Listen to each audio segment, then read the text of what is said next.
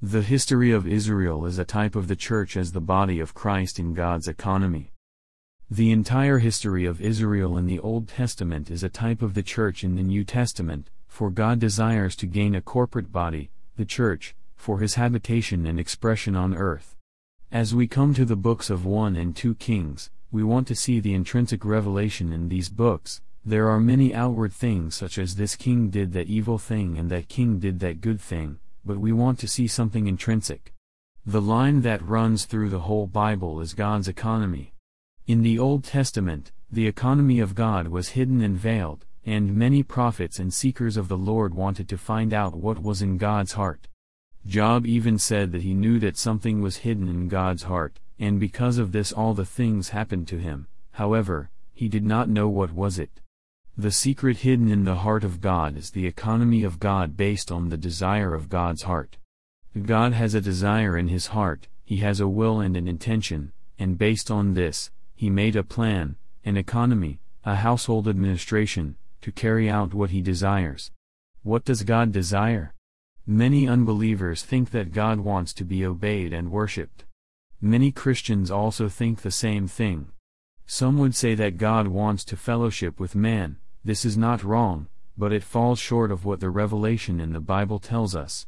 The Bible tells us of God's economy, which is his desire and intention, even his determination, to work himself into man and even become man so that man would be mingled with God, transformed by God, and conformed to the image of Christ to the extent that man and God, God and man, are fully one. The Old Testament offers us many pictures of what God's heart's desire is, and God's economy is seen in pictures, types, and figures in the 39 books of the Old Testament. The New Testament is a full definition and practical fulfillment of God's eternal economy. God's economy is carried out in the spiritual realm, so for us to see God's economy, enter into God's economy, and cooperate with God for his economy, we need to be in our spirit. The economy of God is revealed to us in spirit, Ephesians 3:9. And when we are in the mingled spirit, we are one with the Lord for the fulfillment of his economy. As we approach the books of 1 and 2 Kings, we want to see God's economy and the desire of his heart running through these books. There are many outward things that happened in these books, but we want to see how God is carrying out his economy and what are the lessons we can learn to cooperate with God today, in the New Testament age, for the fulfillment of his economy. Israel is a type of the church as the body of Christ to be God's dwelling place on earth. In his economy, God desires to have a corporate body for Christ to be expressed, manifested, and lived out. He delights in Christ, he is embodied in Christ, and Christ is the one who can express God to the uttermost. Therefore, he wants his Christ to be reproduced and lived out in man. In order for God to carry out his economy, he first chose a people in the Old Testament, the people of Israel, and these people were a type of the body of Christ, the church.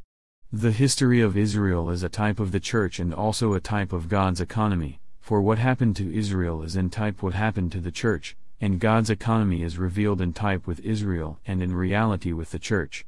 We need to be unveiled and enlightened by the Lord to understand the types and figures in the Old Testament related to the children of Israel, so that we may apply them properly to us today as the church. Israel typifies the church as God's elect in the New Testament, 1 Cor. 5:7, 10-6. The Apostle Paul was masterful in his understanding and applying the types in the Old Testament to us in the New Testament. He realized that the Passover was not just something that the children of Israel enjoyed in order to be delivered from Egypt with its usurpation, but that this Passover is Christ. Christ, our Passover, has been sacrificed. We can eat him as the Lamb of God roasted by the fire of God's judgment, as the unleavened bread that sanctifies us, and as the bitter herbs that give us the sense of death when we are not one with the Lord, and we are saved from the world with its usurpation. Amen. In Genesis, we don't see the type of this corporate body of Christ, the church, but in Exodus we start to see the people of Israel with their history, being delivered from Egypt, traveling through the wilderness, building the tabernacle, and journeying toward the good land. In the people of Israel, we see a type of the church and also a type of God's economy, for it was through this people that God was expressed and represented on earth in the Old Testament. The corporate Israel is a type of the church as the body of Christ to be the dwelling place of God among men and to express God on earth. In the New Testament, it is the church that expresses God and is the dwelling place of God, but in the Old Testament, it is the people of Israel, a type of the church, that is God's dwelling place and His expression. From the beginning to the end of the Bible, God's economy and purpose remain the same. He desires to gain a corporate people through which He can express Himself and in whom He can dwell. In the Old Testament, this people was Israel, but this was not the real body for Him to be expressed, it was only a type. In the New Testament, we see the real dwelling place of God, the church, the reality of the type of Israel, for it is in the church that God dwells and is expressed. The corporate Israel, the people of Israel, is a type of the church as the body of Christ to be God's dwelling place on earth among men.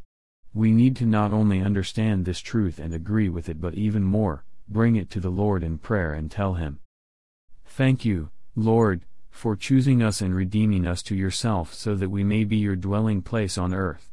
Hallelujah, we are the people of God today, and God dwells in us and among us. We open to you, dear Lord, to partake of your riches and enjoy you. We come to you as we are, we apply your precious blood, and we take you as our life and life supply. Fill us with yourself. Make us your dwelling place today. May it please you to dwell in us and with us. Be expressed through us. Make us the church as the body of Christ in reality to be the dwelling place of God today, even the corporate body that expresses Christ on earth." The history of Israel is a type of the church and also a type of God's economy.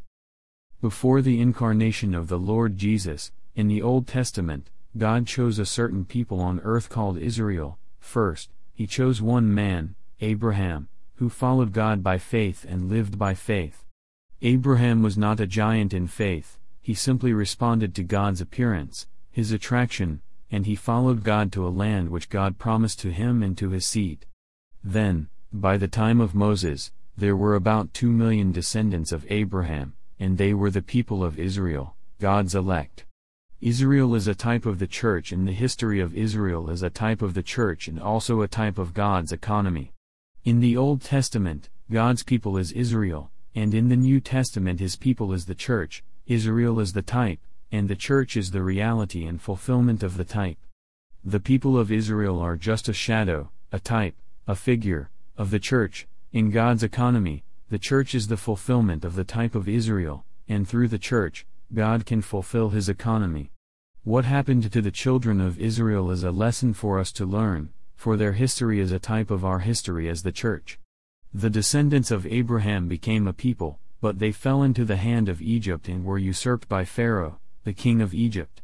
This is a type of the people of God falling into the hand of Satan and his world, thus being in need of God's salvation. God came in to redeem His people by means of the Passover and through Moses. This is a type of Christ coming as the real Passover and the real Moses to lead us out of the usurpation of the world and be separated from the world through baptism. The people of Israel were delivered from Egypt and went into the wilderness to become the corporate expression of God and His dwelling place. We were redeemed, saved, and delivered from the world to become the spiritual people of God for Him to dwell in us and with us and for Him to be expressed through us.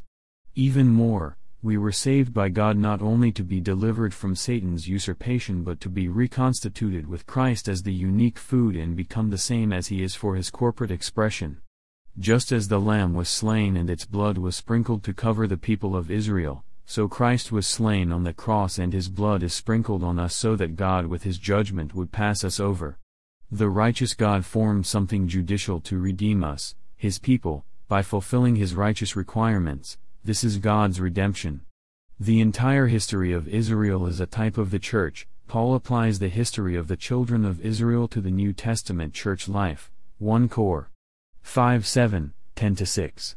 He is masterful in applying the typology. These things occurred to the children of Israel as examples to us that we should not be ones who lust after evil things, even as they also lusted. Following the redemption and deliverance of the people of Israel out of Egypt, a type of our being redeemed and delivered from the world with its usurpation. The children of Israel journeyed through the wilderness, ate the manna, drank the water from the rock, and built the tabernacle. Today we as Christians in the church life journey through the wilderness, being reconstituted with Christ as the real and unique food. We drink of the flowing Spirit as the water of life, and we build up the church as the tabernacle of God. We are also learning to enter into the possession of the good land as the people of Israel did, and we are building up the church as the more solid house of God, the temple of God. Even in their failures, the people of Israel were still a type of the church.